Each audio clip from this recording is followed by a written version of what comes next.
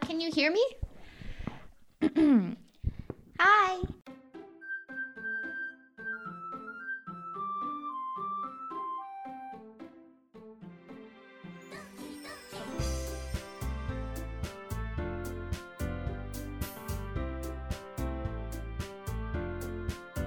So I was browsing horror games on Steam, looking for a topic for a Halloween special that is now a few weeks late, when I came across something that looked a little out of place. The thumbnail featured a bunch of cute anime girls on a hot pink background, but the tags insisted it was the horror game of the week. Curious, I checked out the game's description. The game was titled Doki Doki Literature Club, and appeared to be your typical visual novel. Now, I've heard of horror-themed visual novels before, but there was nothing in the description that hinted at a darker story, except for this one little disclaimer at the very bottom. It read, "This game is not suitable for children or those who are easily disturbed." So I played it, and the disclaimer was not wrong. Now, I'm not usually one to worry about spoilers, but this is one of those few games where I think it really is best to go in blind. So much of the experience is built around subverting your expectations. So if you have any interest in visual novels and appreciate a good twist, you should play this game right now. It's free.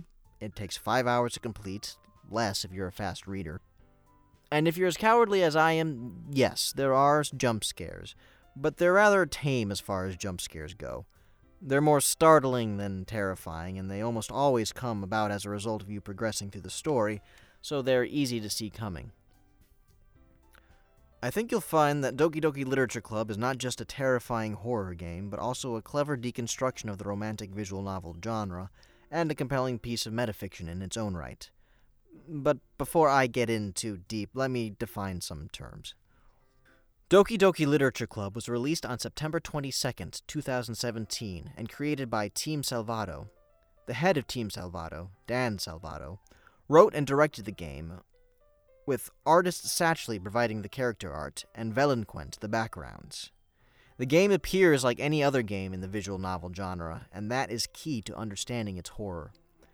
Visual novels originated in Japan and are novel-length stories that incorporate both images and sound. They're broadly considered video games because of their interactive nature, but the degree of interaction differs from game to game. Typically, interaction is limited to clicking to progress through dialogue, though many visual novels implement branching story paths based on player choice. Some games combine the visual novel formula with actual gameplay scenarios, such as the puzzles of the Ace Attorney and Zero Escape franchises. There are many genres of visual novels, but one of the most infamous is the so-called dating sim. As the name implies, dating sims are a type of visual novel that focus on romance. There is actually a technical distinction between romantic visual novels and dating sims, but for the purpose of this analysis, I'm going to use the term broadly to refer to any visual novel whose plot utilizes certain genre tropes, regardless of what the mechanics are. Your typical dating sim setup puts you in the shoes of a generic teenage boy thrust into a situation where he is surrounded by a number of attractive girls. Typically, you have the option to pursue one or all of these girls with the goal of eventually becoming romantically involved with one of them. In terms of content, dating sims can run the gamut between sweet romance to outright pornography, creating something of a stigma around them. Nevertheless, they have become increasingly popular in the West over the past few years, with Western-made visual novels appearing in greater numbers. This has led to a number of interesting innovations in the genre, particularly in the area of diversity. Examples include Katawa Shoujo, a visual novel where the potential love interests are all physically disabled, and the recent Dream Daddy, where the love interests are all attractive single fathers. There have also been a few parodies of the genre, as in the case of Hatoful Boyfriend, a Japanese dating sim featuring a cast of very lovable pigeons. My experience with the dating sim genre outside of these popular examples is limited, so I can't say for sure that Doki Doki Literature Club is the first game to inject horror into the genre, but it's the first I've heard of to do so, and to pull it off so well. The closest comparison I can make is to the Higurashi series of visual novels, which begin with a similar boy meets lots of pretty girls setup, but quickly devolves into a bloodbath. But in that case, the genre is made clear from the beginning, and is told like a typical horror story. Doki Doki Literature Club is different. It does little to announce itself as horror, and when it does, it's not through typical horror tropes, but by subverting your expectations. Before I get into how Doki Doki Literature Club deconstructs the dating sim genre, let me provide a hopefully brief synopsis for those who haven't played it, and for those who need a little refresher. If you like to skip ahead, there is a timestamp in the description, and you can go to that. Doki Doki Literature Club puts you into the role of a player character that you get to name yourself. The story begins with the player character being convinced to join the school's newly formed literature club by his childhood friend, the happy-go-lucky Sayori. The player character is reluctant at first, being more into anime than reading, but changes his mind after discovering that the literature club is filled exclusively with cute girls. The fiery and petite Natsuki, the quiet and mysterious Yuri, and the club's cool and responsible president, Monika. It's quickly decided that the club's main activity will be to write poems every day and share them with the other members. The player character has no interest in poetry, but decides that this is a perfect opportunity to gain the affection of one of the girls. The next 3 days follow the same routine. Each night you compose a poem that will appeal to a particular girl. Composing a poem consists of a short interactive section in which you choose 20 words from a randomized series of lists. Stickers depicting cute versions of the club's members hop around the lower left part of the screen. When you pick a word that appeals to a particular girl, that girl's sticker will bounce with joy. Sayori likes bittersweet words that relate directly to happiness or sadness. Natsuki loves simple, cute words, and Yuri likes long, complicated words with ominous connotations. Noticeably, Monika is not able to be appealed to, indicating that she is not a viable love interest. Every day, the player character will share a brief, intimate moment with the girl his poem has targeted, before everybody in the club swaps poems. Between the little interactions and the poems they share, we are given quite a bit of characterization for each girl. Natsuki prefers manga to novels, uses sarcasm to hide her emotions, poorly, and prefers poems that are pretty, straightforward, and make a larger point. Yuri is socially awkward, enjoys reading complex novels with dark plots, and prefers poems that are full of symbolism. Sayori's poems start off sweet and simple, but become slowly more complex and bittersweet as the days progress. Monika's poems are off, somehow, depicting feelings of being trapped or out of place. Unlike the others, Monika is unwilling to share exactly what her poems mean, but freely gives the player advice regarding writing and interacting with other characters, even reminding the player to save their game often. Monika's interactions paint her as your typical tutorial character, one whose purpose is to provide the player hints as to how to navigate the game and, in this case, woo the girl of their choice. This is perhaps why she is not considered a viable love interest in the confines of the game. On the third day, the club begins preparations for the upcoming school festival, a common plot element in these kinds of games, where they hope to attract new members. Each member is given a task, and the player is given the choice of helping either Natsuki or Yuri. Over the weekend, the player character begins to worry about his childhood friend Sayori, who had begun to act uncharacteristically withdrawn over the past couple of days. After the player character visits her at home, Sayori makes a confession. She has struggled with clinical depression her entire life, and seeing the player character grow close to the other girls has made her depression worsen. The player character gives Sayori a generic but earnest affirmation, promising to always be there for her no matter what. Then, in a jarring shift of tone, he simply returns home and works on festival preparations with either Natsuki or Yuri, sharing one last intimate moment in the process. At the end of the day, the player character is confronted again by Sayori, who finally confesses what she's truly feeling.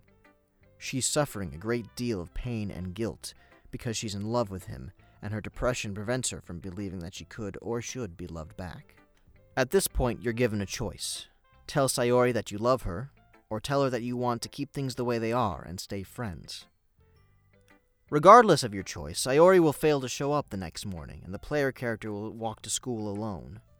Once there, Monika will lightly chide the player for leaving Sayori hanging before showing him a horrifying poem that she submitted to be read the night before. The player character runs to Sayori's house and, fearing the worst, heads up to her bedroom. When he opens the door, he finds Sayori's dead body hanging from a noose. The player character will lament their choices, whatever they were, and wish that he could start over and spend more time with her before the game abruptly ends. But there is something mysterious about Sayori's death, aside from its abrupt nature. For the duration of a screen, the background cuts out, and the words, "An exception has occurred," appears above Sayori's head, followed by a snippet of programming code and the phrase, "See traceback.txt for details." If you exit the game and look at the game's data folder at this point, you can find the mentioned text file, which contains a bunch of command line gibberish and, oddly enough, a line of dialogue from an unnamed character, mentioning screwing something up, deletion, and ending with a somewhat familiar laugh. Regardless of whether you view this file, the player character's final words are clear. You have to restore an earlier save and make different choices. After all, that's what you do in a game with branching paths. You try different routes until you get the ending you want. Except when you return to the title menu, something is wrong. Whereas the title screen usually depicts the 4 lead girls on a pink background, now only 3 of the girls are depicted, and the space that is normally occupied by Sayori is now a garbled mess of elements from the other girls' character models. The New Game option is similarly garbled, displaying meaningless characters. Attempting to load a saved game at this point brings up the message, "File error, characters/sayori.chr. The file is missing or corrupt." Starting a new game will begin the story as before, only this time without Sayori. On top of that, the game appears to be plagued by strange glitches. Character portraits stutter and blink out, text boxes display lines and lines of gibberish, and it only gets worse as the game goes on. This is where the game reveals its true nature. Every screen you progress through brings with it the potential for something frightening. Some scares are scripted, while others are completely random, meaning you never know what to expect. Certain messages will appear in the game's files as well, containing scary images or hidden messages that hint at what's going on. On top of the weird glitches, the characters begin to act erratically as well, especially Yuri, who becomes more and more possessive of the player character, even becoming aggressive towards the other girls. The girls begin to swear at each other, lose memories, and reveal darker aspects of their personalities. The chaos culminates in a scene where Yuri confesses her violent love to the player character, and you are given a choice to either accept her feelings or turn her down. Either response will cause Yuri to pull out a knife and stab herself to death in front of the player. We are then forced to watch Yuri's body slowly decompose over the course of a weekend, while the text box spews an endless stream of gibberish. By using the dialogue skip button, we see the weekend through, and Natsuki enters. Seeing Yuri's body, she vomits and flees the room as Monika comes in and calmly apologizes to the player. It's at this point where the truth is revealed. Monika is the one behind everything. She knows that she is in a video game, and she's learned to manipulate the source code. After deleting both Natsuki and Yuri's character files, Monika restarts the game. When it comes back, the only thing left is a still image of Monika sitting in an empty classroom, looking directly at the player, as an infinite void stretches past the windows behind her. Monika reveals that she caused Sayori's suicide through a combination of bad advice and manipulation of code, and that the other girl's erratic behavior was a result of her meddling with the code as well. She even tells you how she deleted the other characters in great detail. It turns out that she was desperate to be alone with the player, the real player, not the player character, after realizing that nothing in her world was real, but the game prevented her from doing so because of her being a tutorial character. She declares her love for you, the player, and hopes that you will be able to spend the rest of your lives together. At this point, you can choose to leave her alone, and Monika will chat with the player every couple of minutes on a variety of topics. In fact, she has so many topics of conversation, you'll almost swear she's really thinking up new things to say. If you feel pity for her, you can leave her like this, or take one of her suggestions and save her character data to a flash drive to wear around your neck forever and always. But, if you want to see things through to the end, you can delete Monika's character files from the game's data. The game will break once more, and Monika will scream at you for betraying her. After a moment of reflection, however, Monika realizes that destroying the game may not have been the right thing to do, and that true love means denying your own happiness sometimes. She then reveals that she kept backups of the other girls out of a sense of friendship, and wishes the player goodbye. The game restarts once again with Sayori on the title screen, but no Monika. Starting a new game will start the story from the beginning, only Sayori is the club president and Monika is nowhere to be found. We are reintroduced to Yuri and Natsuki, and the game appears to be continuing as normal, until Sayori pulls you aside and confesses that she remembers everything. It turns out, now that she is president, Sayori has the same powers of self-awareness that Monika had, and she remembers how the player got rid of her. She begins to talk about how great it will be with the player forever when a text box appears, chastising Sayori even as she begins to glitch and scramble. Monika still lives on in some form, and she declares that there is no happiness here, before shutting down the game completely. In one last turn, we hear Monika talk to us in the only bit of voice dialogue in the entire game, about a song she's been practicing on the piano. She then proceeds to sing as the credits begin to roll. The game ends with an error message, and any attempt to reopen the game brings you to the same message. So that's what happens. And trust me, experiencing it firsthand is the best way to really appreciate it. The game plays with your expectations so well, and it sticks with you long after you've played it. But I don't want to simply talk about how scary or exciting it is to play. I want to examine how it produces the effect it does, and why it's such a big deal. There have been plenty of visual novels, especially in recent years, that parody or play with the game's tropes. But never before have I seen a game that so thoroughly and effectively deconstructs the visual novel. A large part of this game's effectiveness lies in its ability to use the game's most well-known tropes to set and defy our expectations. Dating sims are typically created to provoke a certain set of emotions in a player. These games offer a sense of intimacy by providing players with an idealized relationship. Idealized in the sense of being unrealistic, rather than healthy. The women in these games are perfect, beautiful, kind, perhaps secretly so, and always ready to forgive the player. They may possess flaws, but nothing that would render them unlikable, and they will always fall in love with the player character, no matter how sleazy and unlikable they actually are. Player characters are blank slates, often literally faceless, meant only to provide an avatar for the player. They are given limited personality and respond to most situations with a predictable, easygoing attitude. No matter how shamelessly they pursue the women they are interested in, they are never perceived as creepy by the other characters. Doki Doki Literature Club fulfills all of these tropes, putting us into the shoes of an altogether uninteresting character surrounded by women who are inexplicably attracted to him. The overall tone is a pleasing, romantic atmosphere with few, if any, of the harsh realities of the world. This is why Sayori's depression is so jarring. It changes the tone of the game completely. What started out as a pleasant fantasy is suddenly darkened by a dose of heavy reality. What makes it even more affecting is just how real it feels. I've known people in my life who suffer from clinical depression, and the things Sayori says to the player character are eerily similar to things I've heard in real life. Feelings of not being good enough, of not deserving happiness. Feelings of guilt for being loved or cared for by another person are real symptoms of depression.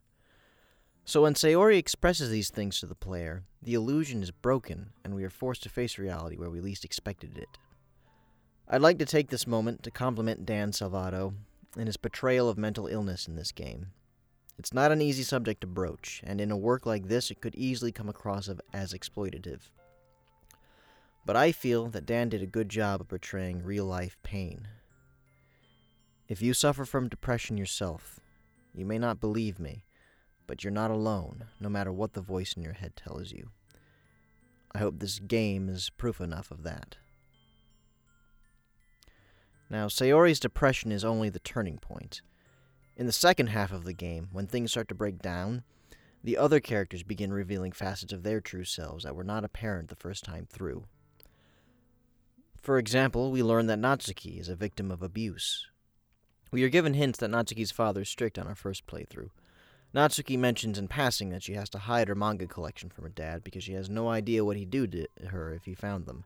She claims that he would freak out if she brought a boy over to the house.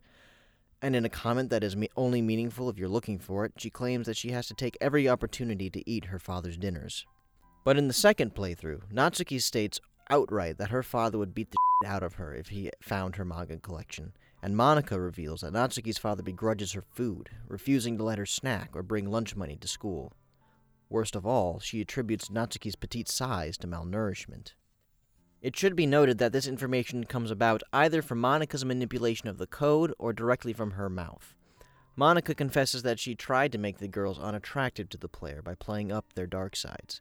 However, she also states in a game file that these girls were already broken and that she was simply showing them for what they were. Add to that the hints that were subtly laid out in the first playthrough before Monika's tampering, and it's pretty safe to assume that these girls are truly broken. Yuri's problems are a little more overt. She reveals in one of her intimate moments that she has a fascination with knives.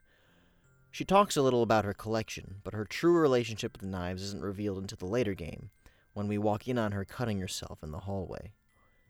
She doesn't do it out of depression, but rather as a release, a way of feeling pleasure.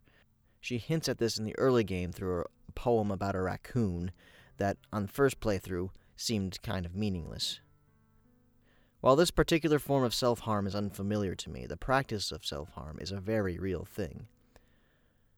Both Natsuki's malnourishment and Yuri's self-harm serve to put the lie to cliches that have defined these kinds of games. The petite, childlike girl is a common character design in anime, meant to appeal to a sense of desire that we're not that comfortable with here in the West.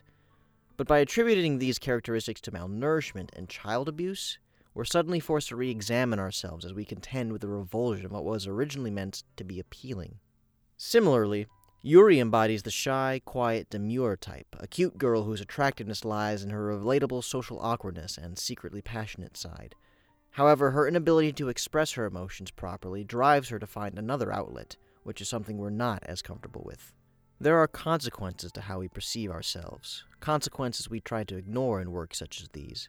But Doki Doki Literature Club brings these consequences to the forefront. Doki Doki Literature Club is all about consequences. It's sad, too, that these are the characteristics by which Monika attempts to steer the player away from the other girls. She believes that once the painful realities of depression, child abuse, and self-harm come to light, you, the real-life player, will not like those who suffer them. And she may not be wrong. It's hard caring for someone in their brokenness. And sometimes there can be no end to it.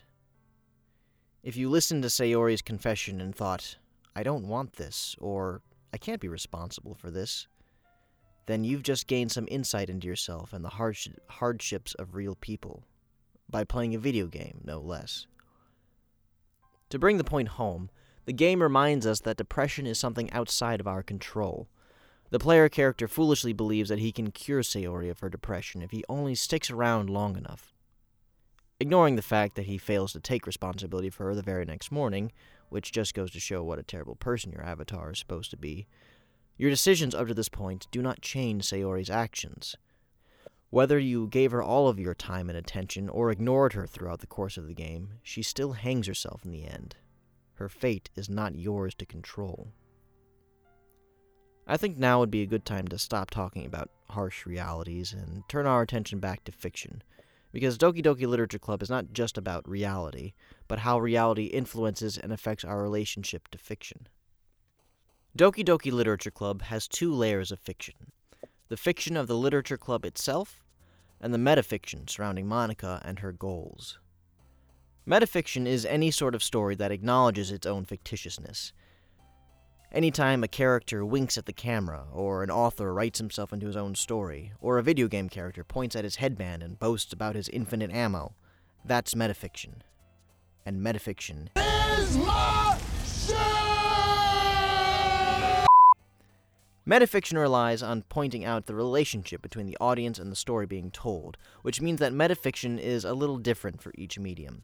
Films, such as Deadpool, directly acknowledge the audience watching them. Novels, like the Thursday Next series, play with the language and syntax, acknowledging things like footnotes and unnecessary commas as part of the story. Video games have a very unique way of relating to their audience, because the audience is not just a spectator, but a participant. Players interact with games by mechanically manipulating an avatar or in-game character, and navigating abstract menu systems. Video games immerse us in the fiction of their worlds far more intimately than other media, meaning that we are more susceptible to that fiction being broken. Doki Doki Literature Club uses this breaking of fiction to scare us, and it does so very effectively. The game is smart enough to have us get immersed in the world of the games before it pulls the rug out from under us. Of its roughly 5-hour runtime, the first 3 play out like any other visual novel. It isn't until the game is mostly through that the horror elements come out. By that time, we are immersed in our role as the player character, and may have even begun to see the girls of the Literature Club as actual people. After the big twist, the game begins to act up, but none of the characters in the game acknowledge this strange going-ons, not even the player character, who becomes practically non-existent by the time the game is through. The scares are done completely for the benefit of the player. But the game doesn't simply break your sense of reality by acting up. It forces you to see the game as just a game, by sending you digging into the game's source files.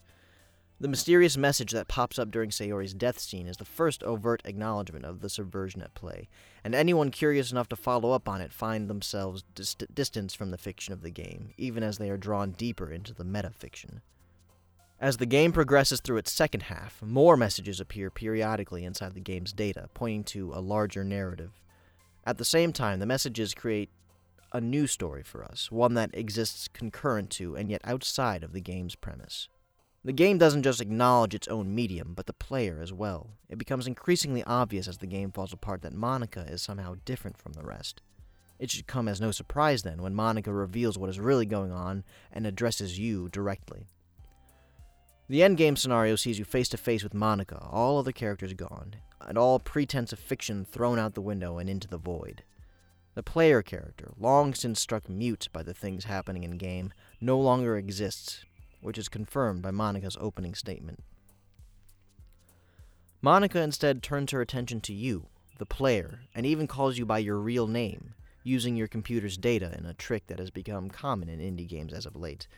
She makes it clear that you're no longer hiding behind some avatar.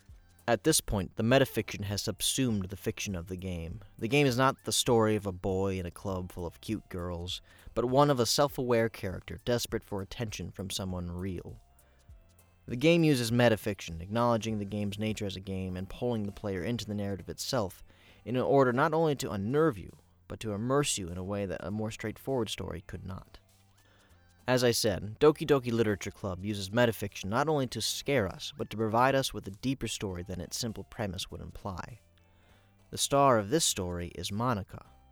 She has her own character and backstory in the world of the Literature Club, but it's her relationship to the player and the game itself that defines her. Monika, despite her terrifying actions and sociopathic behavior, is a truly pitiable character. Her defining feature is her own self-awareness, her knowledge that she and everyone around her are simply characters in a video game created to appeal to a target demographic of lonely men in a bigger, real world. Think about how terrifying that must be, to recognize one's own insignificance. We humans have similar fears and doubts that plague us, some more than others. But what would it be like to know for a fact that your life was meaningless? What is my purpose? You pass butter. Oh my god. Yeah, welcome to the club, pal. Just to drive the point home, there is an Easter egg in the game. If you install a fresh copy of Doki Doki Literature Club and delete Monika's character file before starting a new game, you will be treated to a scene in which Sayori stares out at the player before breaking down into hysterics, crying, "This can't be it," before the game crashes. Attempting to open the game after this will reveal an image of Sayori hanging from a noose over a background of static. The implication, of course, is that with Monika gone, the title of club president passed on to Sayori, and with it, self-awareness. Upon launching the game, Sayori is confronted with the truth of her limited reality, and, rather than going on, decides to kill herself and everyone in the game. It says a lot about Monika's strength of character that she doesn't take a similar course of action when faced with the cosmic horror of her own insignificance. Monika even states that the only thing keeping her from killing herself is her desire for something real, namely you, the player. With this in mind, Monika can easily be seen as a victim, which would then make the villain of the game Dan Salvato, because, honestly, who creates a video game character with this kind of self-awareness? However, her sad position does not make her actions within the confines of the game any less evil. She drives 2 people to kill themselves in horrific fashion, 2 people she considered friends. One of them is a clinically depressed girl she talks into taking her own life, which is just about the most monstrous thing that anyone could do. She tries to justify these horrific actions by claiming that Sayori, Natsuki, and Yuri are simply video game characters, and therefore don't matter. The sad irony, of course, is that Monika herself is a video game character, but she believes herself to be superior to her fellow characters because of her self-awareness. She actively dehumanizes her friends in order to justify their murders, which, ironically, makes her more human than we'd like to admit. How many times have you thought yourself superior to someone else based on your knowledge and abilities?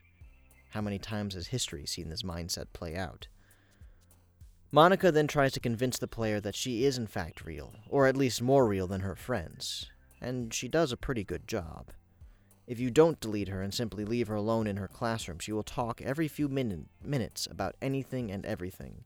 Sometimes she'll comment on the game itself and provide insight into the story, but other times she'll talk about mundane, real-world subjects, like the state of the American education system, the benefits of becoming vegetarian, or the importance of sleep. But then she'll launch into a detailed description of Sayori's death and how she attempted to claw her way out of her noose after her survival instinct kicked in, which is how her hands ended up all bloody. Bet you didn't catch that little detail on your first playthrough. So, within the fiction inside the fiction... Ficception? Monika is undoubtedly a monster. Of course, Monika is still just a character whose dialogue and actions were scripted ahead of time by Dan Salvato and not some kind of AI, something she acknowledges herself just to add to the weirdness. But the illusion is done well and serves a brilliant purpose, because Monika is also a reflection of the player themselves. You see, by declaring herself real, while those around her are simply characters, Monika has effectively turned herself into a player herself. Her motivations are the same as the average dating sim player. She wants to escape from the pain of her own life and find a little bit of real emotion in a world she doesn't belong. By approaching the world as simply a game, Monika has given herself the right to play with characters' emotions without consequence, just as we do. How many players finish one route of a game, achieving happiness for those characters, only to go back and replay a different route, effectively rewriting that other ending? Another great example of this is Undertale, which has plenty of videos about it already, and so doesn't need anything added here. The true horror of Doki Doki Literature Club is that it faces us with a character that acts a lot like us. A character who wants to fall in love with you as much as you want to fall in love with it, and is equally callous in how it attempts to get there. In this way, Doki Doki Literature Club subverts the entire dating sim genre by giving us exactly what we want, a character that will love us back. Metafiction is all about calling attention to our relationship with a work in order to make us re-examine how and why we relate to that work. Doki Doki Literature Club makes us consider why people are attracted to dating sims in the first place, and, more broadly, why we relate to fictional characters the way we do. During one of her conversations, Monika asks the player why people love the unrealistic personalities found in dating sims. After all, there aren't really girls who get pouty and cute when they don't get their way, as Natsuki does. And Yuri would be considered non-functional in reality. It's like you're siphoning out all the components of a character that makes them feel human and leaving just the cute stuff, she says. It's concentrated cuteness with no actual substance. In an interview with Kotaku, Dan Salvato has said that Doki Doki Literature Club came out of a love-hate relationship with the kinds of tropes found in dating sims. These feelings are understandable. After all, dating sims provide players with a romantic world where they can be loved unconditionally, but they can become a means of escaping reality, and provide harmful views of women in the process. So does that mean that dating sims are inherently a bad thing?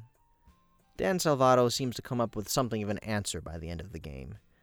If you manage to play through every route during the first half of the game, experiencing all the intimate moments between you and the girls before completing the second half, then you unlock a secret ending in which, rather than thanking you for deleting Monika, Sayori thanks you for caring about everyone in the club and treats you to a special handwritten message from Dan Salvato himself.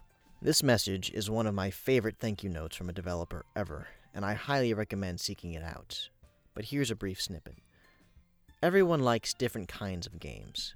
People who enjoy dating sims may have a heightened empathy for fictional characters, or they might be experiencing feelings that life has not been kind enough to offer them. If they are enjoying themselves, then that's all that matters. Dan suggests that dating sims have their place, that maybe we need a little fantasy sometimes. Though it can, like many things, become a problem if we choose to replace our reality with the fantasy, as Monica replaces her reality with a fantasy of her own. I also find it interesting how he mentions heightened empathy for fictional characters, because that raises the question of why we relate to fictional characters, not just in romance, but in fiction more broadly. We've been telling stories about people who never existed since the dawn of time. Not only that, but we empathize with them, feel fear and sorrow on their behalf. The purpose of this voyeuristic practice has long been understood to be experienced catharsis, or an outpouring of our own emotion. But what comes out of a catharsis is unclear. One might argue that the purpose of catharsis is to help us understand other people's emotions, to empathize with their feelings. But sometimes we seem more ready to empathize with fictional characters than with real people. And what does that say about us? Doki Doki Literature Club brings up a lot of questions like these, but it's ultimately up to us to decide what we take away from it. The characters are simple archetypes, but their issues make us think about the real world and how to better care for the broken among us, and even though the events in the game are made up, they have an emotional impact. For example, I believe Monica's actions were monstrous and deserved redress. Furthermore, her obsession for a world outside her own was harmful to herself, and freeing her from her torment was the only merciful thing to do. Let's wrap this up with a final quote. In his thank you letter, Dan Salvato has this to say: "For years, I have been enamored by the ability of visual novels, and games in general, to tell stories in ways not possible using traditional media. Doki Doki Literature Club is my love letter to that." Dan Salvato believes in the potential of video games to be more than simple entertainment, and he provided a wonderful, if small, example of what video games can be. It's games like these that remind me why I love video games so much to begin with, and why I'm willing to talk for over 40 minutes and publish it as a podcast. Thank you, Dan Salvato, for making this game, and thank you for listening. I hope you enjoyed this in-depth look at Doki Doki Literature Club. Hi, it's me. So you know how I've been practicing piano and stuff, and not really any good at it yet, at all. But I wrote you a song, and I was kind of hoping that I could show it to you, because I worked really, really hard on it. So, yeah.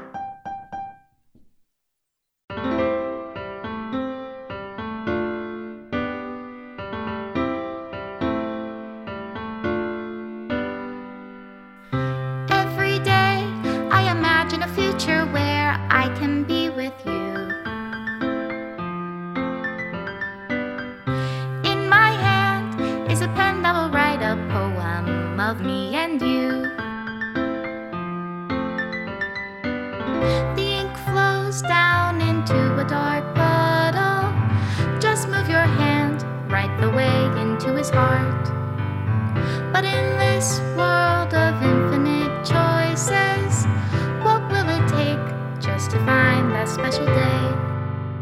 What will it take just to find that special day?